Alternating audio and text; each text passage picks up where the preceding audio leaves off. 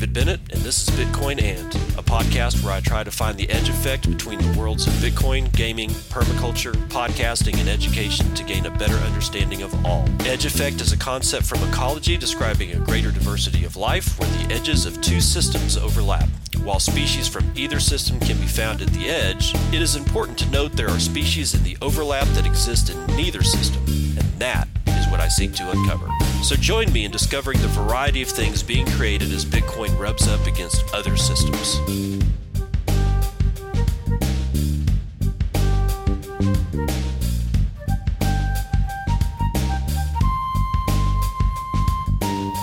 Good morning.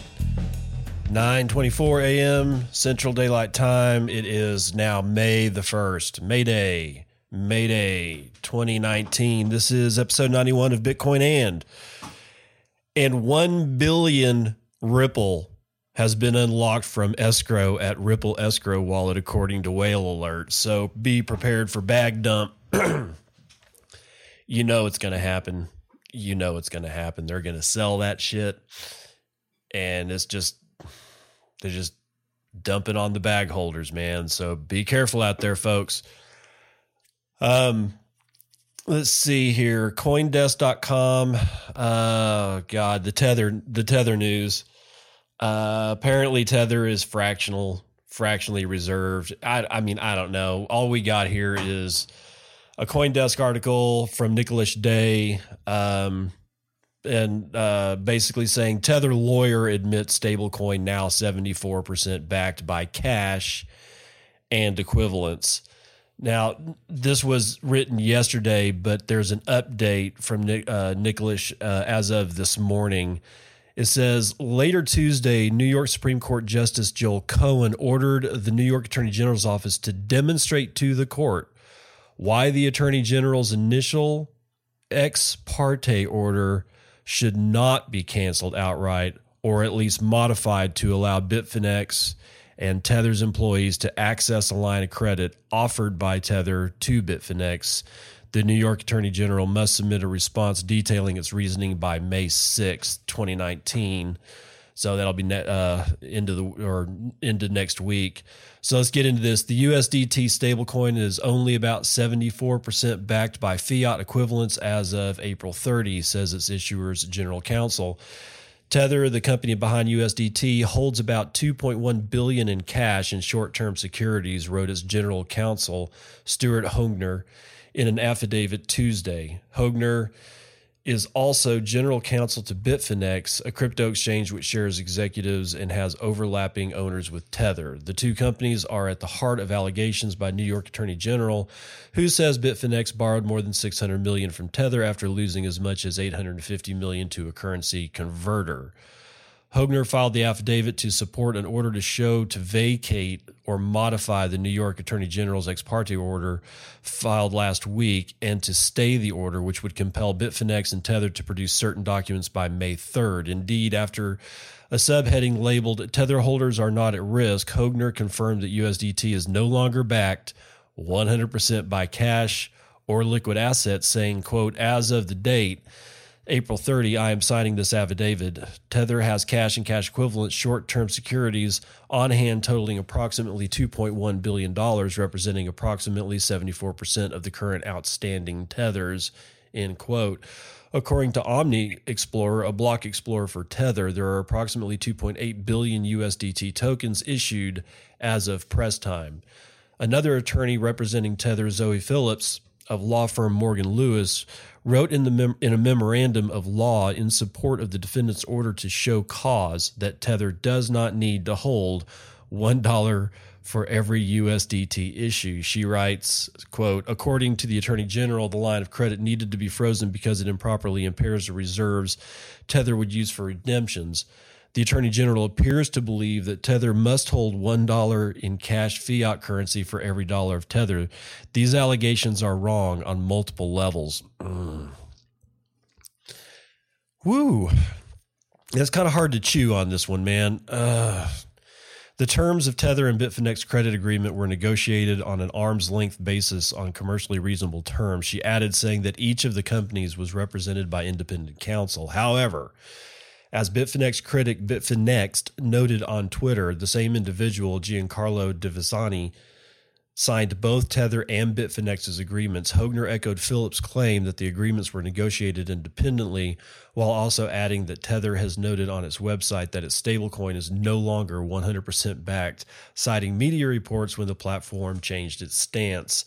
Hoegner wrote in his affidavit that the Bitfinex and Tether lending agreements were made, quote, for the protection of the virtual currency market, end quote, perhaps underscoring concerns that the two companies compose a significant part of the crypto market infrastructure. Quote, Tether and holders of Tether have a keen interest in ensuring that one of the dominant trading platforms of Tethers has sufficient liquidity for normal operations, end quote. Addressing what possible benefits exist from the deal, he added that any disruption to Bitfinex's operation could risk harming Tether as well. Between December 2018 and April 29, 2019, an average of $566,066 in USDT has been redeemed. Phillips added, with the largest redemption in that period checking in at $24.2 million. Hoegner did not immediately respond to a request for comment. Yikes. And I don't, I've said it before, I because I don't trade, I don't, because that's something, when you get into trading, that's something that's got to be a full-time job because the markets never close. You really got to know what you're doing to survive in that kind of environment. And I get the existence of Tether, but and I know a lot of people are saying that Tether's just kind of like a big nothing burger here. I don't know, man. I'm reading this.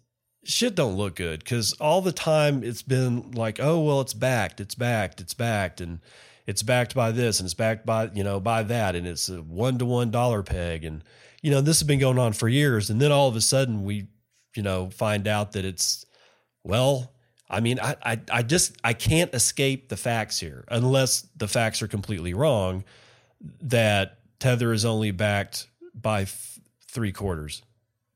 Yeah, that seems clear. Now, there may be some more nuance in there that I'm not aware of, but I don't know.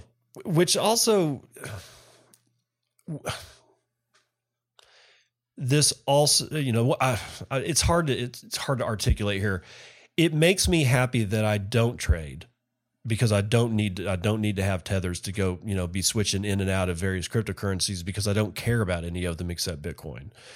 Because of that, I don't feel that Bitcoin itself is in any danger here, but man, there is danger out there. I just don't think it's for Bitcoin. If you're a shitcoin trader, yeah, watch out, man. That's just, be careful out there, folks. Trading is a really dangerous gig, man. Anyway, so blockcrypto.com, now it's the United States Attorney General Office has charged 2 individuals for providing shadow banking services to crypto exchanges, including Bitfinex. April 30th, the crypto crackdown continues. The United States Attorney General's Office has charged 2 individuals for offering so-called shadow banking services to unnamed cryptocurrency exchanges, according to an announcement April 30. As per the press release, Ravid Yosef and Reginald Fowler were hit with charges of bank fraud and operating an unlicensed money transmitting business. According to a court document filed in the Southern District of New York, the duo opened up accounts to transfer funds to crypto exchanges under Global Trading Solutions. Readers of the block might recall the name, as the block's Larry Cermak first reported that firm served as a banking partner with crypto exchange Bitfinex, which was issued a lawsuit recently by the New York Attorney General's Office. Additionally, Global Trading Solutions LLC is also affiliated with Global Trade Solutions AG, which is the parent company of Crypto Capital. Oh, God, just a shit show.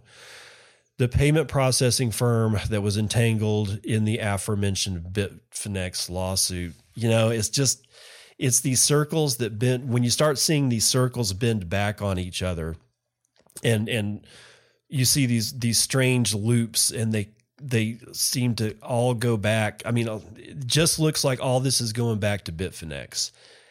I don't know, man. Will Bitfinex survive? Maybe. It's anybody's guess, but I got to tell you, man, this does not look good. It just doesn't. I hope it's just a huge nothing burger, but Bitfinex seems to be at this weird nexus of all this nefarious shit.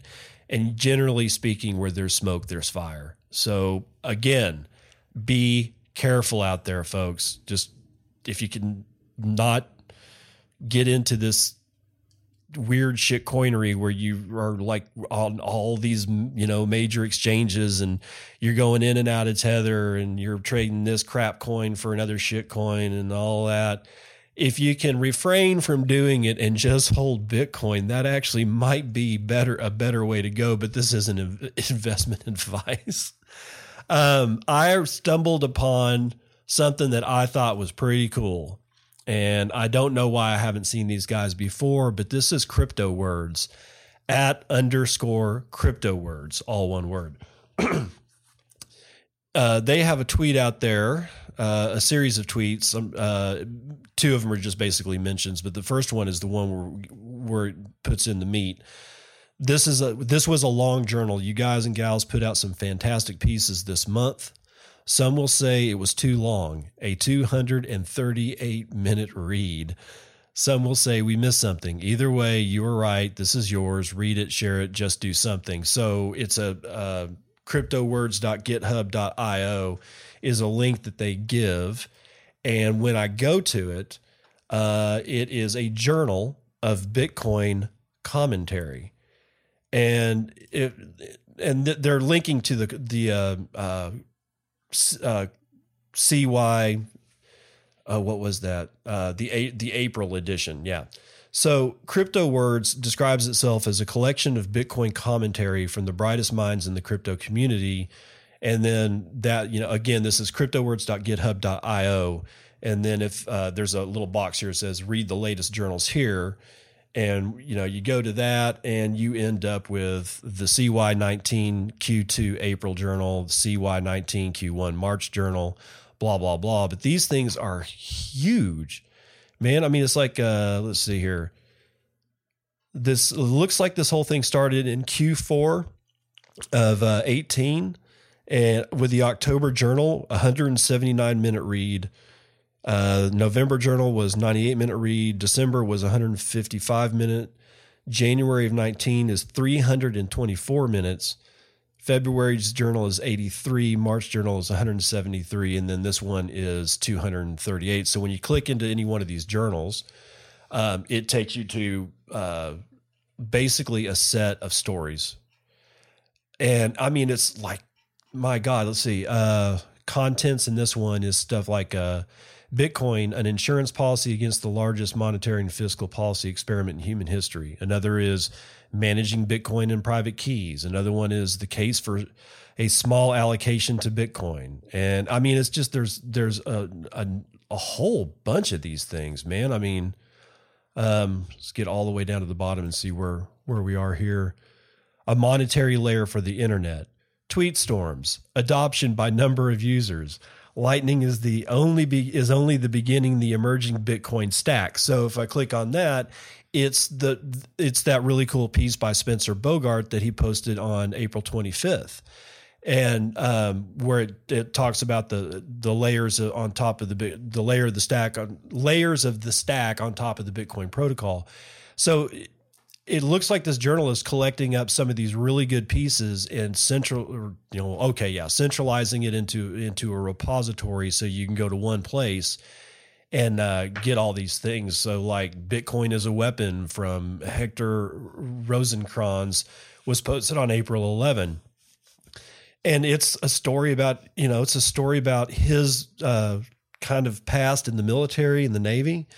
And sort of, what his job was back then and looking at Bitcoin and kind of drawing the comparisons between, modern weaponry and Bitcoin. I mean, I got to tell you, man, I'm kind of excited about this journal. And as near as I can tell, it's all free, man. It's I'm able to see every single word of every single piece. So if you're interested, go over to crypto words or at _ crypto words, all one word, or just go to their that GitHub, which is cryptowords.github.io, and you'll get to it. It's really neat to see people putting these things together. Bitcoin Magazine has an article out there. U.S. citizens can now accept their federal or state tax refund in Bitcoin. This is from Colin Harper.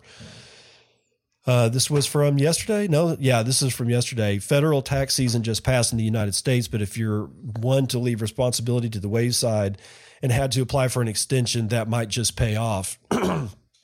I have to do that every year just because the way some of the stuff in my life is structured.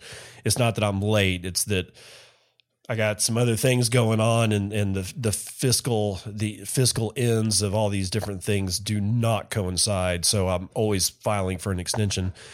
It'll give you the opportunity to become one of the inaugural users of a new joint endeavor by crypto payment processor BitPay and tax services company Refundo. Not a big fan of BitPay, but okay, whatever.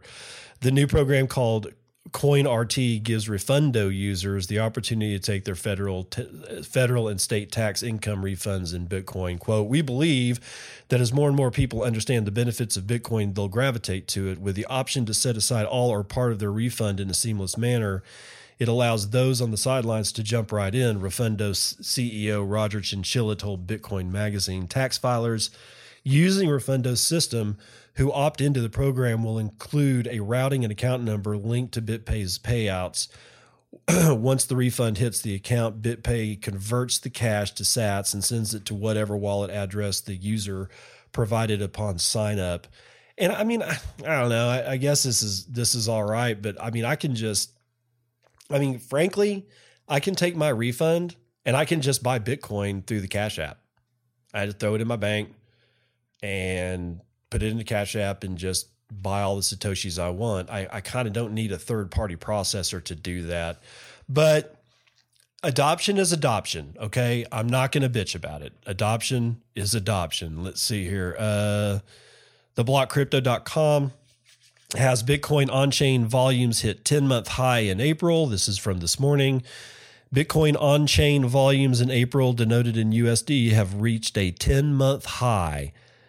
Dyer notes that the consistent on-chain volume swell over the last 3 months followed recent price rallies, meaning that there was little indication Bitcoin was spent in real use cases, and hence the transaction boost was largely due to speculative trading. The amount of USD moved on-chain in April was over $130 billion US, with the transaction volume coming close to that of June 2018, when the price of Bitcoin averaged $7,000, 35% higher than today. Still, when looking at on-chain volume figures by quarter rather than by month, there has been a consistent quarterly decline in on-chain activity for Bitcoin since Q4 of 2017, the heart of the bull run. Q1 of 2019 recorded a 35% decline relative to the last quarter. So, yeah, I mean, there's a steady decline in on-chain usage, but you know, they're also talking about like these on-chain transactions where they were, a whole bunch of them.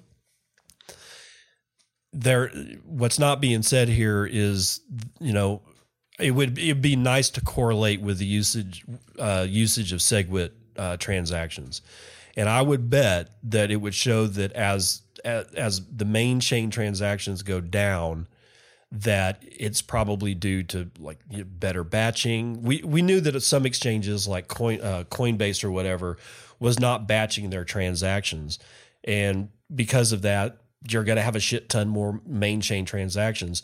So I just don't think this takes into consideration the gain in usage of batching, SegWit, all that kind of thing. So I'm not putting a whole lot of weight on this. It's nice to see transaction volume come back up, but it is what it is. But then there's people like Barron's who have an article from Seth Patinkin yesterday, how to build a better cryptocurrency than Bitcoin and Ethereum, and it's like almost automatically, oh my God. I just can't believe people are still wasting their time writing this stuff. We'll get into a little bit of it. In his later years, game theorist and mathematician John Nash became consumed with the concept of a global currency. If such a currency could be backed by a precious metal and hold strong universal appeal, it could achieve a stable value. It could also avoid the cartel-like control and manipulation that are hallmarks of government-issued currencies, including the coordinated printing of money, which results in the weakening of the purchase power. Well, I think we can agree on that. Blockchain's emergent. See, here it is, blockchain, right there. It's almost as if I just want to trash this thing, but I'll get into it. Blockchain's emergence and the advent of digital currencies that rely on decentralized ledgers made Nash's theory one step closer to reality. Of course, modern cryptocurrency price dynamics do not enjoy the stability that Nash would have liked to see, in part because of the gauntlet of market manipulators and price fixers that have come to dominate this new digital marketplace. And right there, man, it's just...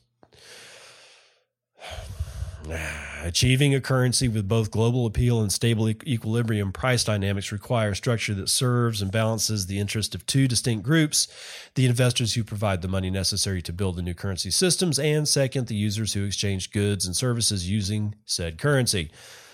This second group in particular is benefited by a currency with unambiguous hard intrinsic value. What they're talking about is that they want Bitcoin to be stable, do everything that can be done out of the box. And since they're not getting that, they think that they can build something that will do that. That's what this is. And it's just more fluff. It's just more crap.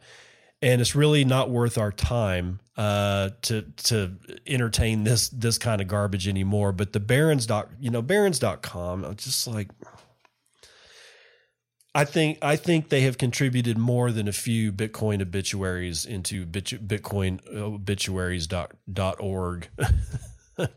Geez, my God. And another piece of not so intelligent writing here. This is the cryptoreport.com. No cash for sale in world's first Bitcoin city, which is not a Bitcoin city. The UK's Sun newspaper is touting the world's first Bitcoin city today, where all cash is banned. Backers of the venture hope that Malacca Straits City in Malaysia will attract 3 million crypto tourists per year. Visitors will be able to exchange their normal money for digital currency when they arrive, proclaims the Sun, or just use the digital currency they already own. You might suggest, but you'd be wrong. Malacca isn't so much a Bitcoin city as a crypto city, and a one-horse crypto city at that. The digital currency you will be forced to change your normal money into is the DMI coin, so it's a shit coin. Through Android, iOS, and PC apps, tourists will use these to pay for public services with their phones and computers. DMI is a company that provides mobile enterprise, business intelligence, and cybersecurity services. It collaborated on this project to develop the DMI platform and coin. The Chinese government-backed development will convert 835 acres, the Malaysian state of Malacca, into the tourist blockchain destination of the future, as well as the 3 million annual tourists it hopes to attract. Malacca will host businesses and education services. It is not the only project of this type currently in development, either as a new city or the implementation of a crypto economy in an existing city. Amongst others, these include so-called Libertarian City, Liberstad in southern Norway, although the changes aren't always for tourism reasons. While a true crypto city could do wonders to demonstrate the Bitcoin economy working at a holistic level, this does not seem to be it. It is hard to see how this is any different to exchange your cash for Disney dollars to spend while in the resort.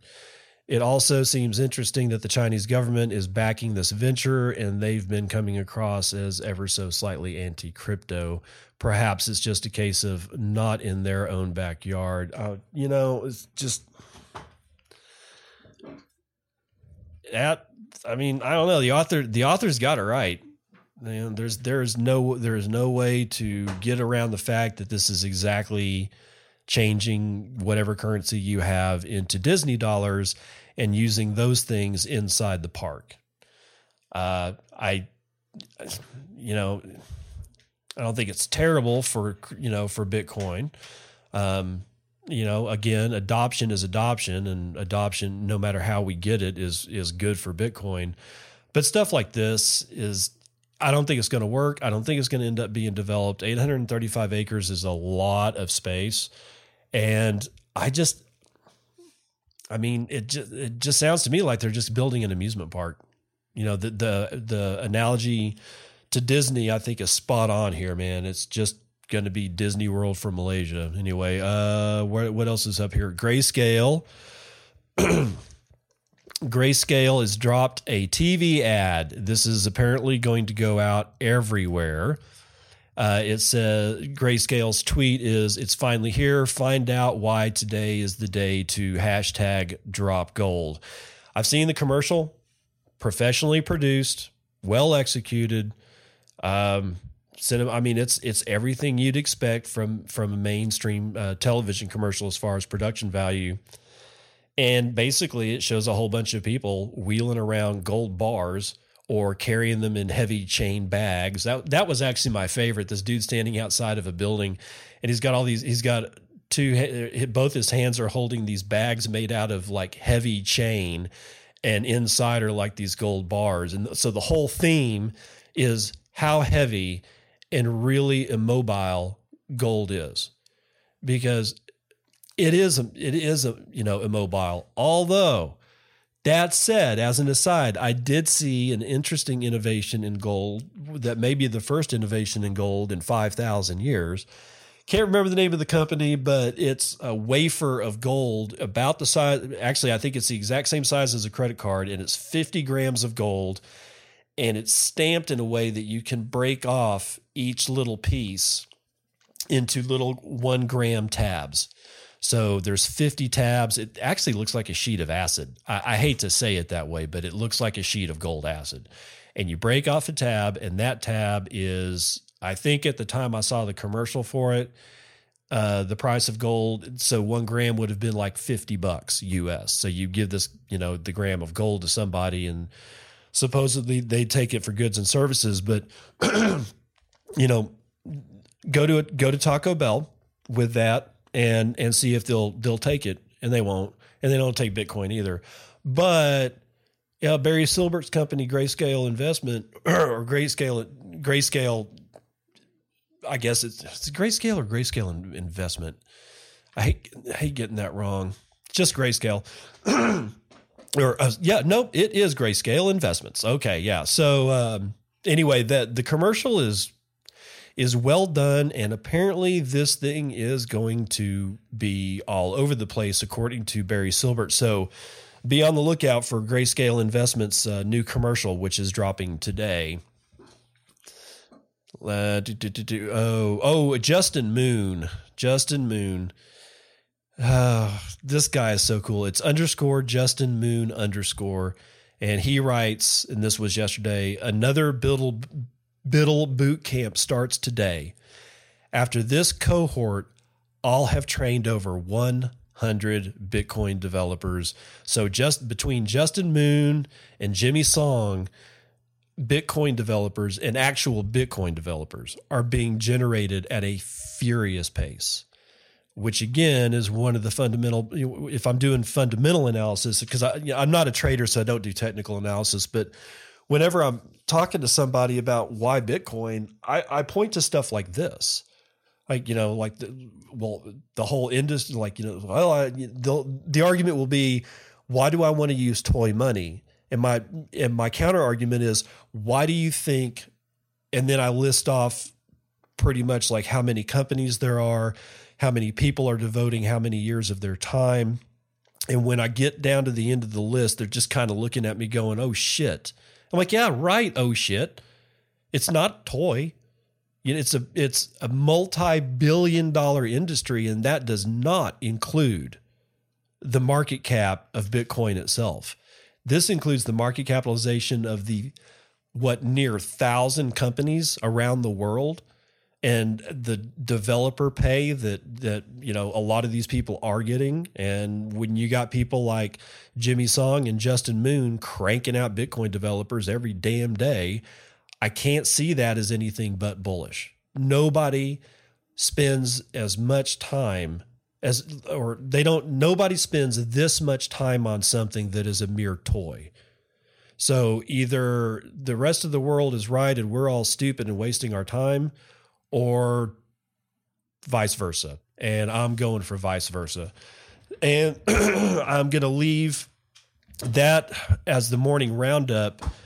But I want to get into Saifedean Amis's tweet about sheep, but I'm going to do that in a different segment.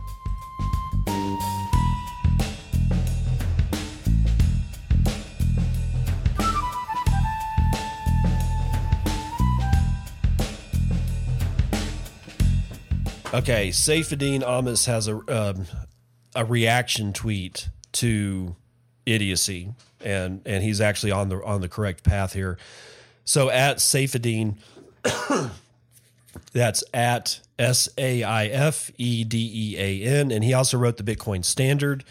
But like a lot of people in Bitcoin, for some reason we're becoming more and more fascinated with huge tracts of land, and meat and like livestock and ecology. It's not weird. I think it's good, but it is kind of surprising. In either event, Saif writes this: lefties are so stupid, they actually believe that sheep, living creatures that have been around for eons, have started destroying our climate by merely continuing to exist.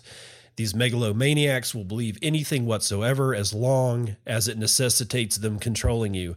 Now he's reacting, or he's saying that in a retweet, and he's retweeting George Monbiot, and I don't know who this dude is, but he says, we need to talk about livestock and climate breakdown. The government's Committee on Climate Change says that whales can't decarbonize as far or as fast as the rest of the UK because it has so many sheep. Oh my God. Okay, so this leads Saif to continue his tweet thread by saying, there are a lot of stupid things that your favorite media outlets wants you to believe are what the science says, in quotations. Possibly the stupidest of them all is the notion that ruminant animals are somehow destroying the climate. And he links to a TED Talk from one of my favorite people in the permaculture space. And he's not really in the permaculture space. He exists sort of on the edge, but Alan Savory is mentioned by many permaculturists as not only a guru or ecological guru, but one of the driving factors of how we can, okay, look, I'm going to say it, how we can turn the climate around. Now, don't go thinking that I think we're all going to die in 12 years. That's bullshit. The climate's always changed. We're on our seventh or either fifth or seventh completely different atmosphere on this planet since it cooled down and started off-gassing. There was a time when this planet had no water. Okay, there was a time when this planet had a climate that would kill a human, like a modern human, within seconds. The climate continues to change because the universe is a dynamic engine. And only truly ignorant people believe that you can statically, or that you can bring some kind of system this large into some kind of status. That's just pure and dangerous ignorance. That's never going to happen. But there is clearly there's more CO2 in the atmosphere now as there was. Do I think it's going to kill us all? No, I don't. However, the neat thing about carbon is that it does wonders for the soil. I've talked about that before, especially when I did that week on biochar. But I wanted to talk about this, a little bit about what Alan Savory is saying in this TED Talk, and pardon the pun, ruminate on it a little bit. But there's a couple of things that I learned about Alan Savory that I did not know. And as much as he is touted as a champion in permaculture circles, I found out something about Alan that shocked me right down to the core. And Alan, just for background, is basically he lives in Africa. I'm pretty sure he was born in South Africa, and he's basically does all his work in Africa. And essentially what he's trying to do is repair or stop desertification of grasslands and repair grasslands. But he's doing it on large, what's called broad acre, things. We're talking, anywhere between a handful to several hundred handfuls of hectares. And I think a hectare is like 2.3 acres or something like that. So huge, like massive tracts of land. And what he was saying was that without ruminal animals upon the land, you're going to get desertification even in wetter climates because reasons. And those reasons are good. But the first thing that I wanted to talk about what I found out about Alan in this TED Talk is that I'm not sure how he's going to be able to – I don't think he's ever going to have peace with himself as a human because of the actions that he caused to have happened due to his science, because he's a PhD, ecologist or biologist or possibly both. And when he was younger, he bought into the entire argument that animals on land destroy land, bought it hook, line, and sinker. Just like economists of today are basted with Keynesian economics, and there's just no mention of any other type of system other than Keynesian, and that debt is good and debt will save us all, when we all now know that this is not the truth. There's a whole other school of economic thought called Austrian economics. Well, we're seeing this kind of parallel here with a whole bunch of people that think animals are bad for the land, and then the people that actually know better. And Alan finds himself not straddling that fence. He jumped over the fence from the stupid side to the bright side. So what happened with Alan is, while he'd done a study, and this is years ago. Alan's like in his 70s, I think. And he had done a study and published it, and you're talking peer-reviewed, ecological journal, and submitted it to the, a few countries in Africa. And those governments were very interested in essentially what it said was the destruction of the land by elephants, and its the future impacts upon humanity and the population of countries in Africa. And the paper was well received, and he was invited to come and work with a couple of governments from African countries about the problem with the elephants. And I remember this in the 80s when I was a kid. I remember a bunch of reports talking about the damage that elephants do. And I wasn't old enough or savvy enough about what was going on in ecology to just end up doing anything but just nodding my head going, I'll believe you. And they would show what all the damage that elephants do in India and Africa. And it's BS. It's all BS. But what I fear for Alan is that he's going to have to go to his grave knowing the following. After getting together with governments, they decided that the only option was to cull the elephant herds. So this report and his collaboration with early career collaborations with governments on the African continent resulted in the death of over 40,000 elephants. And he thought what he was doing was right. At the time, he really, truly believed this was the right thing to do. I mean, you're talking about a PhD, level educated person, and their response is to kill it. Now, kind of go back or not go back, but we'll compare that to something that happened with the American chestnut tree. It's almost impossible to even find pictures of these things because the American chestnut tree was eradicated from the continent years and years and years ago in response to a blight that was brought over from China on the Chinese chestnut trees that were being imported. Much like the Native Americans, it just couldn't handle the immunological stress that this blight that the Chinese chestnut carried with it but didn't affect it. It got into the American chestnut tree and just wreaked havoc. Okay, and the thing about the American chestnut tree is that when it masts or puts on nuts, it's like manna from heaven. Hundreds, actually probably more like thousands of pounds of nut meat, of chestnuts. And if you've ever had really good chestnuts, they're really, really good. You can do a lot of neat stuff with chestnuts, not just roast them on an open fire.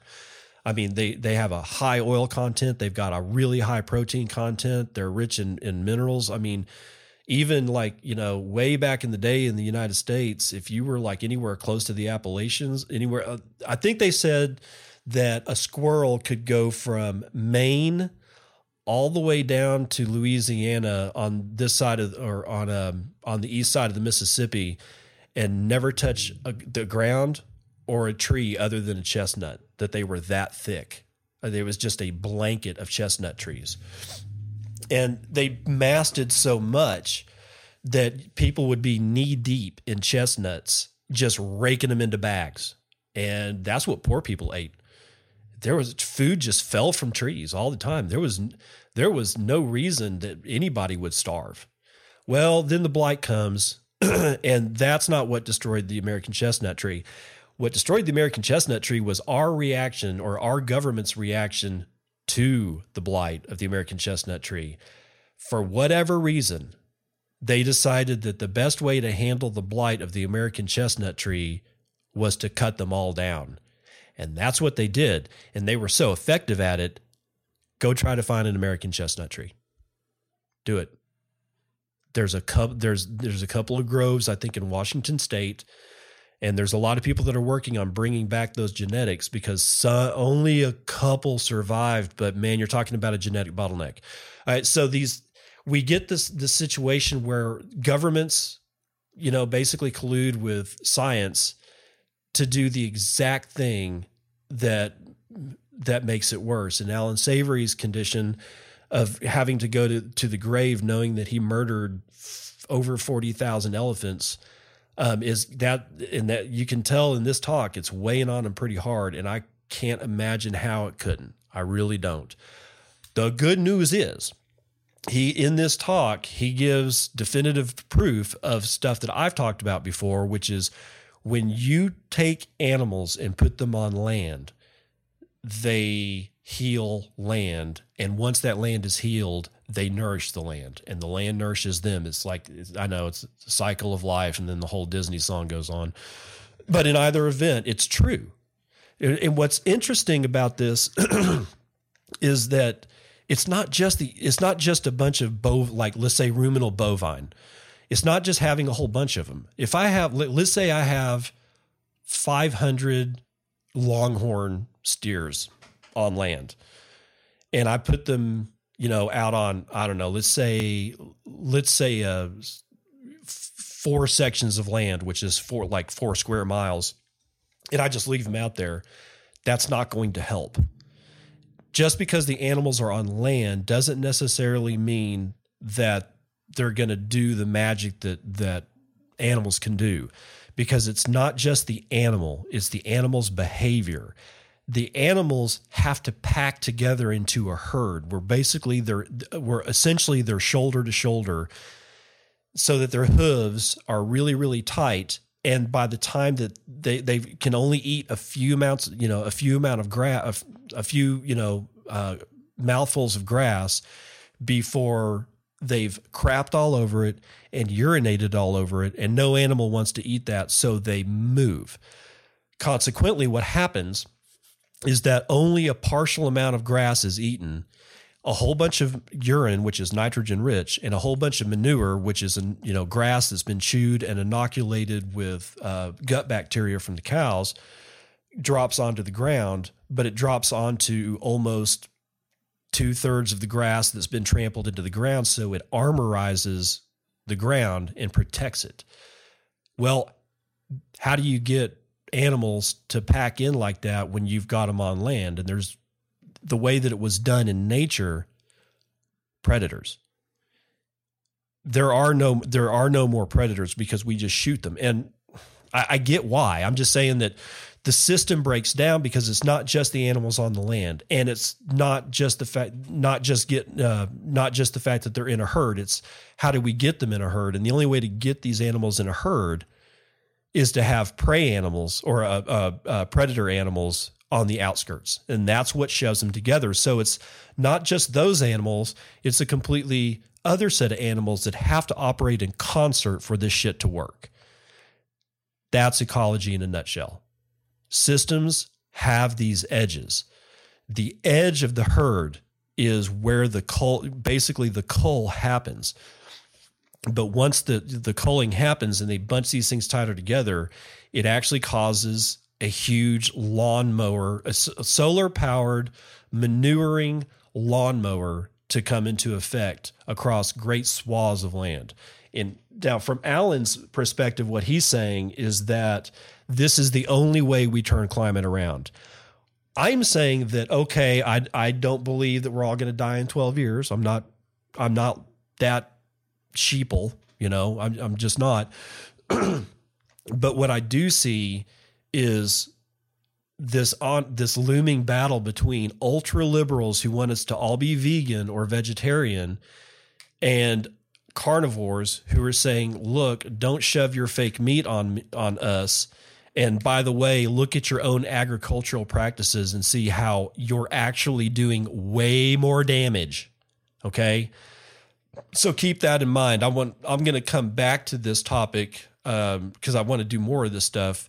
But if you haven't seen, I've got Safe's tweet up in my morning roundup list, which is my curated Twitter timeline, and you can get to that. There is a link in the show notes for that, so that you can go see the TED Talk. And if you don't want to waste the time, just type in Alan Savory, Savory, I believe, and TED Talk and elephant, and you'll probably get to the same thing. And if you don't, go listen to what Alan has to say about some of these things.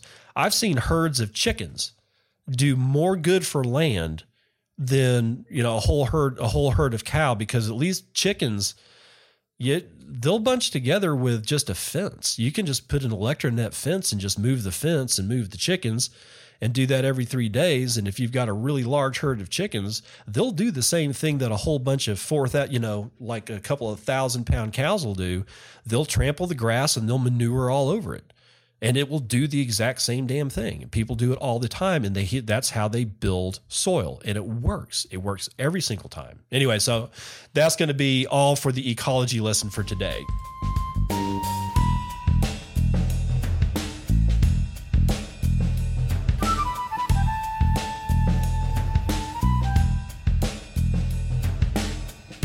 Vitals. BitInfoCharts.com has Bitcoin at an average of 5,341.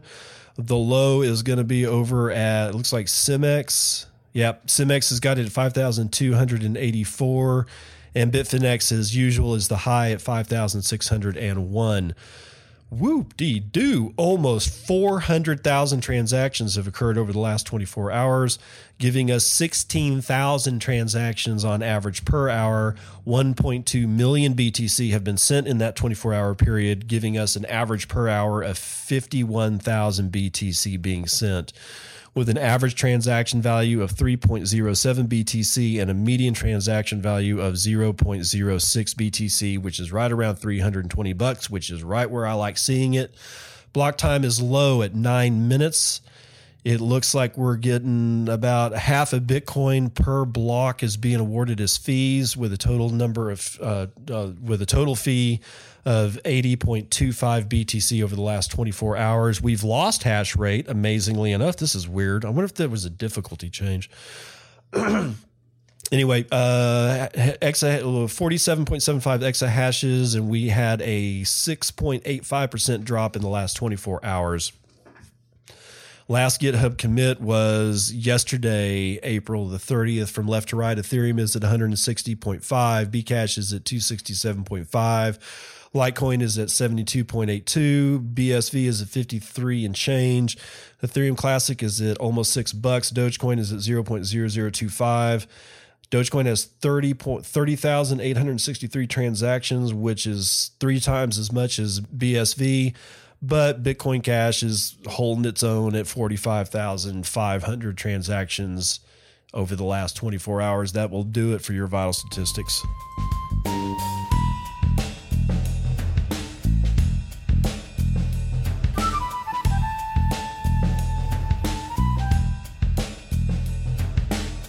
All right, Marty's Bents for yesterday, Tuesday, April the 30th, 2019, issue number 473. Slowly but surely. Screenshot. The results highlight that Bitcoin is a demographic megatrend led by younger age groups. The only area where older demographics matched younger demographics was awareness. Regardless of age, the vast majority of the American population has heard of Bitcoin. Uncle Marty says Bitcoin creeps further and further into the psyche of the masses, spreading its roots throughout our discourse, our culture, and our industry, one block at a time. The excerpt and chart you are looking at comes from this report published by Blockchain Capital early this morning, which highlights an apparent demographic megatrend developing in relation to Bitcoin awareness, favorability, and adoption. Granted, this is a small study of only 2,052 Americans, but it is a study nonetheless, and it confirms a theory we like to harp here on the bent. Youths will help lead this monetary revelation due to their natural disdain for the analog nature of the remnants of the pesky industrial age. So, of course, we're going to pump the shit out of it. What is most interesting to note, in my opinion, is the different market conditions that existed when each set of questions was posed to the respondents. The first survey was conducted in the fall of 2017, before the bull market approached rip-your-face-off levels, and the most recent was conducted last week in the depths of the bear market after an 80% price decline. Maybe surviving a crash like that with some authority is comforting for an inherently skeptical retail class. Maybe a portion of the respondents bought the dip and are trying to pump their bags. Or maybe the psychological checkpoint of Bitcoin being around and working for a whole decade has convinced people that this thing may be here to stay, and this is a theory I am extremely partial towards. Bitcoin's intuitiveness, permissionless nature, and digital nativeness, when compared to the traditional system by younger millennials and Generation Z, may make its success as inevitable as the internet's was in retrospect. Final thought, nothing like some Van Morrison on a cold, overcast morning. So, yeah, I'm clearly talking about the report that I was talking about yesterday. It is the report is interesting, and I think why I find it so interesting is that it's not one data point; it's two. You know, they did it like the fall of 2017 was the first one, and then spring of 2019 is the second one. And I mean, it's just good news. The report is just good news, and yeah, it's a small sample set, but at that level, you know, over 2,000, you know, participants, hell, even medications sometimes get released by the FDA with only 3 studies of 500 people that are taking the placebo and then taking the drug. So, you know, in my mind, trained in science, that's actually not a bad sample set. that's getting, if it was like 10 people, it'd be like a Twitter poll, right? Nobody cares. We do them all the time, but still nobody really cares. Anyway, that's going to do it for Marty's Bent.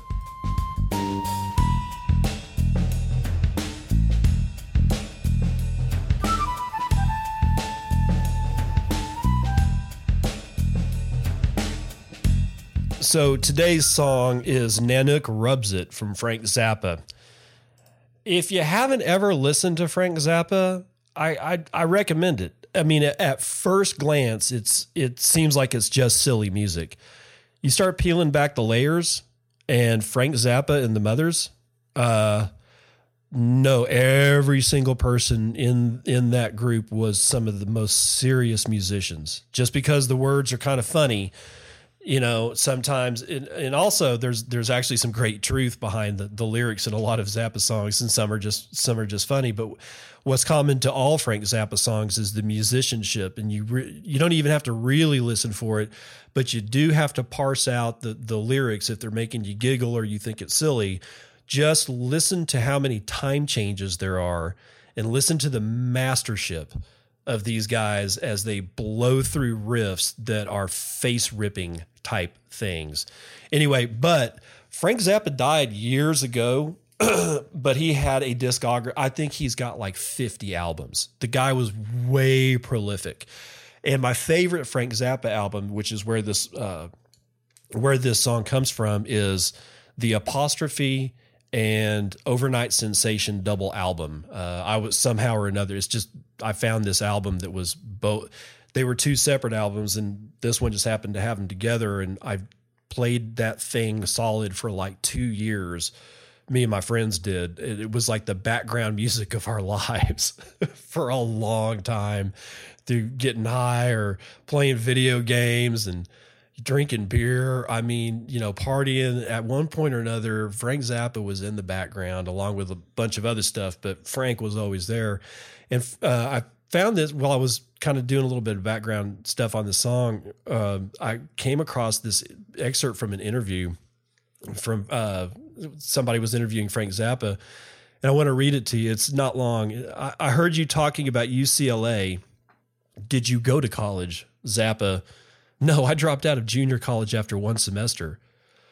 So you're a self-educated man, but then everybody's a self-educated man. Zappa: it's almost like college was invented by Madison Avenue, so that after you've gone for a certain number of years and spent a certain amount of money on products which they're helping to sell to you, you'll get a piece of paper that says you're educated. That's definitely where it's at. And all you have to do is teach in one of them to find that out. Nobody's interested in getting an education in college. They're simply interested in getting out. That might not be true at Harvard. There may be a few freaks around at the top schools who really want to learn something, but if you go out into the provinces like the University of Pittsburgh, forget it. Well, right about that time, people, a fur trapper who was strictly from commercial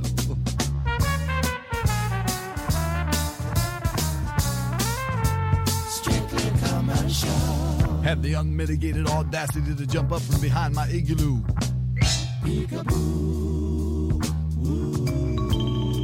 And he started in the whipping on my favorite baby seal with a lead-filled snowshoe. I said, with a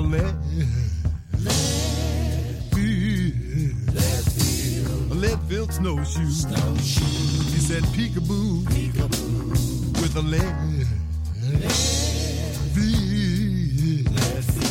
lead-filled snowshoe. He said, peekaboo, peekaboo. He went right upside the head of my favorite baby seal. He went whap with a lead-filled snowshoe, and he hit him on the nose, and he hit him on the fin, and he...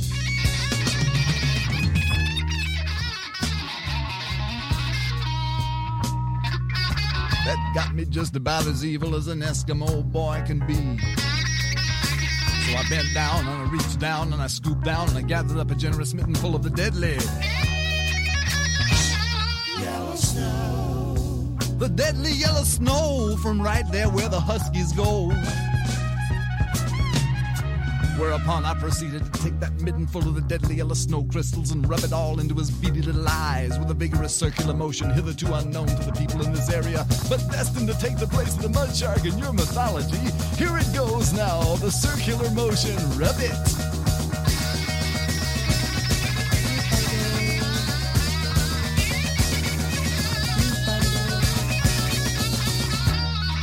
And then in a fit of anger, I pounced. And I pounced again. Great googly moogly. I jumped up and down the chest of her. I injured the fur trapper. Well, he was very upset, as you can understand. And rightly so, because the deadly yellow snow crystals had deprived him of his sight. And he stood up, and he looked around, and he said, I can't see. I can't see. Oh, woe with me.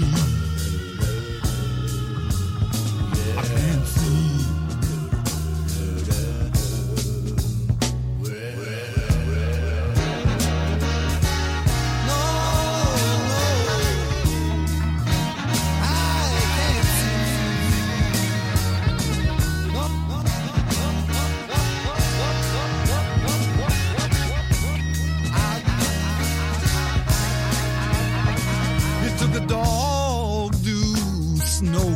Stuffed it in my right eye.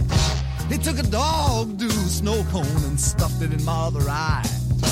And the husky wee-wee, the doggy wee-wee has blinded me. And I can't see temporarily. Well, the fur trapper stood there with his arms outstretched across the frozen white wasteland, trying to figure out what he's going to do about his deflicted eyes. And it was at that precise moment that he remembered an ancient Eskimo legend wherein it is written, on whatever it is that they write it on up there, that if anything bad ever happens to your eyes as a result of some sort of conflict with anyone named Nanook, the only way you can get it fixed up is to go trudging across the tundra, mile after mile. Trudging across the tundra, right down to the parish of St. Alfonso. Daily Train Wrecked is brought to you by a Twitter exchange, starting with Danny_Knight saying, everything you like about your altcoin is unsubstantiated hype. Hashtag Bitcoin. Real Gaffist decides that he needs to write back and say, Power Ledger says you're wrong. Danny responds, okay, cool. Can I use Power Ledger now for its intended use? Binary Dreaming weighs in and says, let me answer on his behalf, no. Gaffis comes back to say, this is when you finally realize there's platforms other than BTC.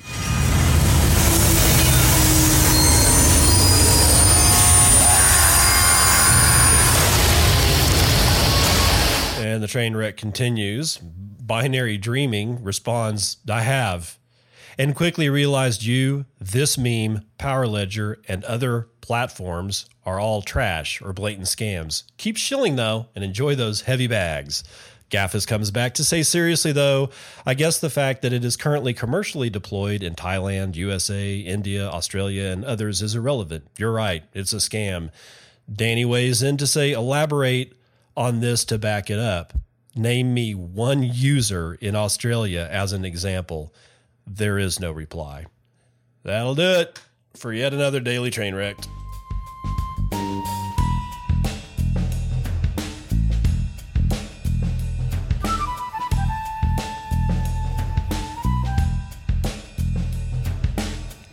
Not much for Satoshi's Treasure today. I wasn't going to do it until I ran across this thing from Toshi Treasures. It says, God, well, this isn't the problem. All future keys on the site and in the wild will be signed with our PGP key. The fingerprint is, and then it's a string of letters and numbers. The one that kind of freaked me out, though, was this one. Or it didn't freak me out, but I'm sort of kind of over it already. But verifying myself, I am Toshi Treasure on keybase.io, and then it gives the information about when you do that. And I'm getting to the point now where I'm like, I don't even use Keybase, and after they went after proof of work and the whole we're all going to die in 12 years because quote unquote Bitcoin mining, I'm just so over Keybase. So I was kind of sad to see that Toshi's Treasure, went ahead and did that. Maybe they'll use it in the way, Keybase is intended, but really I don't know. Anyway, so we'll have to watch and see what happens with that.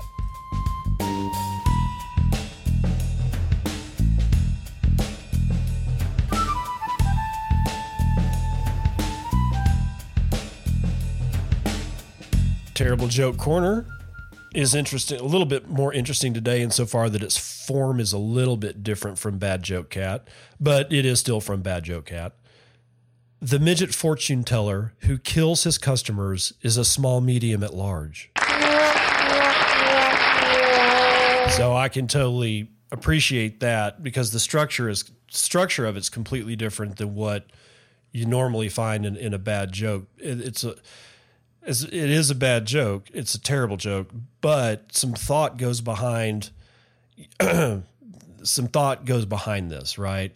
A small, because you're playing on small, medium, and large. Midget fortune teller kills his customers is a small, medium, at large. So it's kind of, I don't know. It's just a different structure of bad joke. And I think, kind of like analyzing joke structure is kind of important.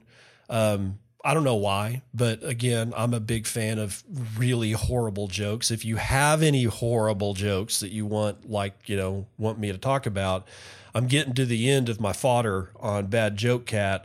If you got a bad joke, send it to @BENND77 on Twitter with, I don't know, hashtag Terrible Joke Corner or Bad Joke for Bitcoin and or something like that. Anyway, I'll but send it to @BENND77 and I'll see if I can't get those things on the air because I think there's some really terrible jokes out there in the community that really need to be showcased. We'll do it here.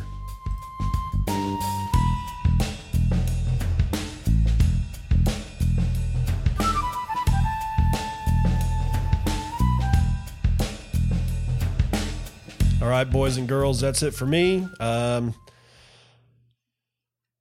much to say. It's actually kind of boring out there, really. I mean, this Bitfinex thing is going to go down for a while.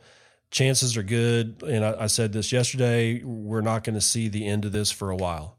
I would be more surprised if this thing was cleared up and forgotten about like within a week. I'd actually be more surprised.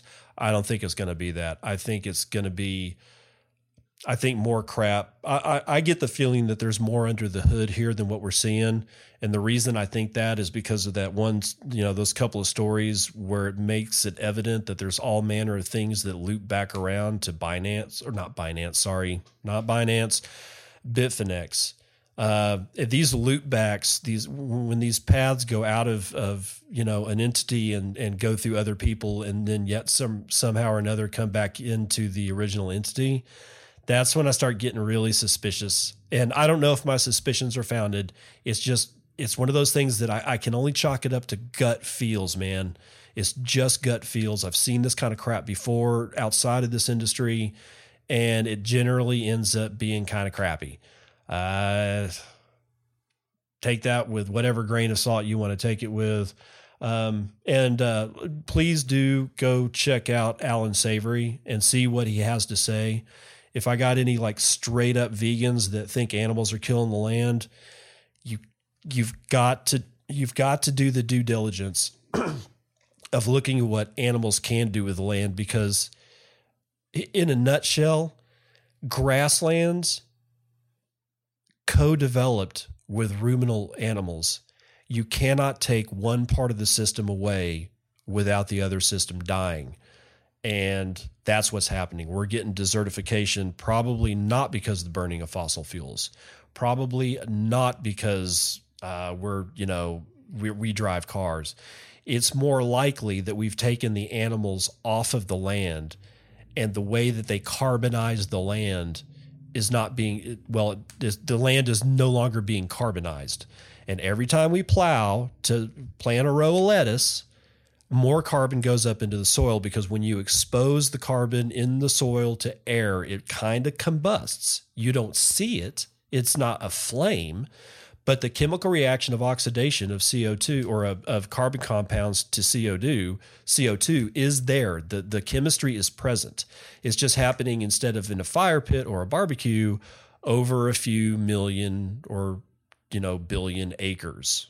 That's how much land, we've got in production. I'm not saying that I don't want you to eat lettuce, and I don't want you to say that you don't want me to eat meat. Somewhere the happy ground is in the middle. Animals belong on the land, so do humans, so does agriculture. But when you tip the scales to what we got going on, where there's no animals and all plowing, bad shit happens. We saw it in the Dust Bowl in the United States in the 30s. It's probably going to happen again, and the only reason it hasn't happened yet is because we're so much more effective at keeping shit at bay right now. But something's going to break loose. It always does. It always has. It always will. You get shit out of balance, it's going to come back to haunt your ass in ways that you can't even possibly imagine. Put the animals back on the land, and I will see you on the other side. This has been Bitcoin and I'm your host, David Bennett. I hope you enjoyed today's episode and hope to see you again real soon. Have a great day.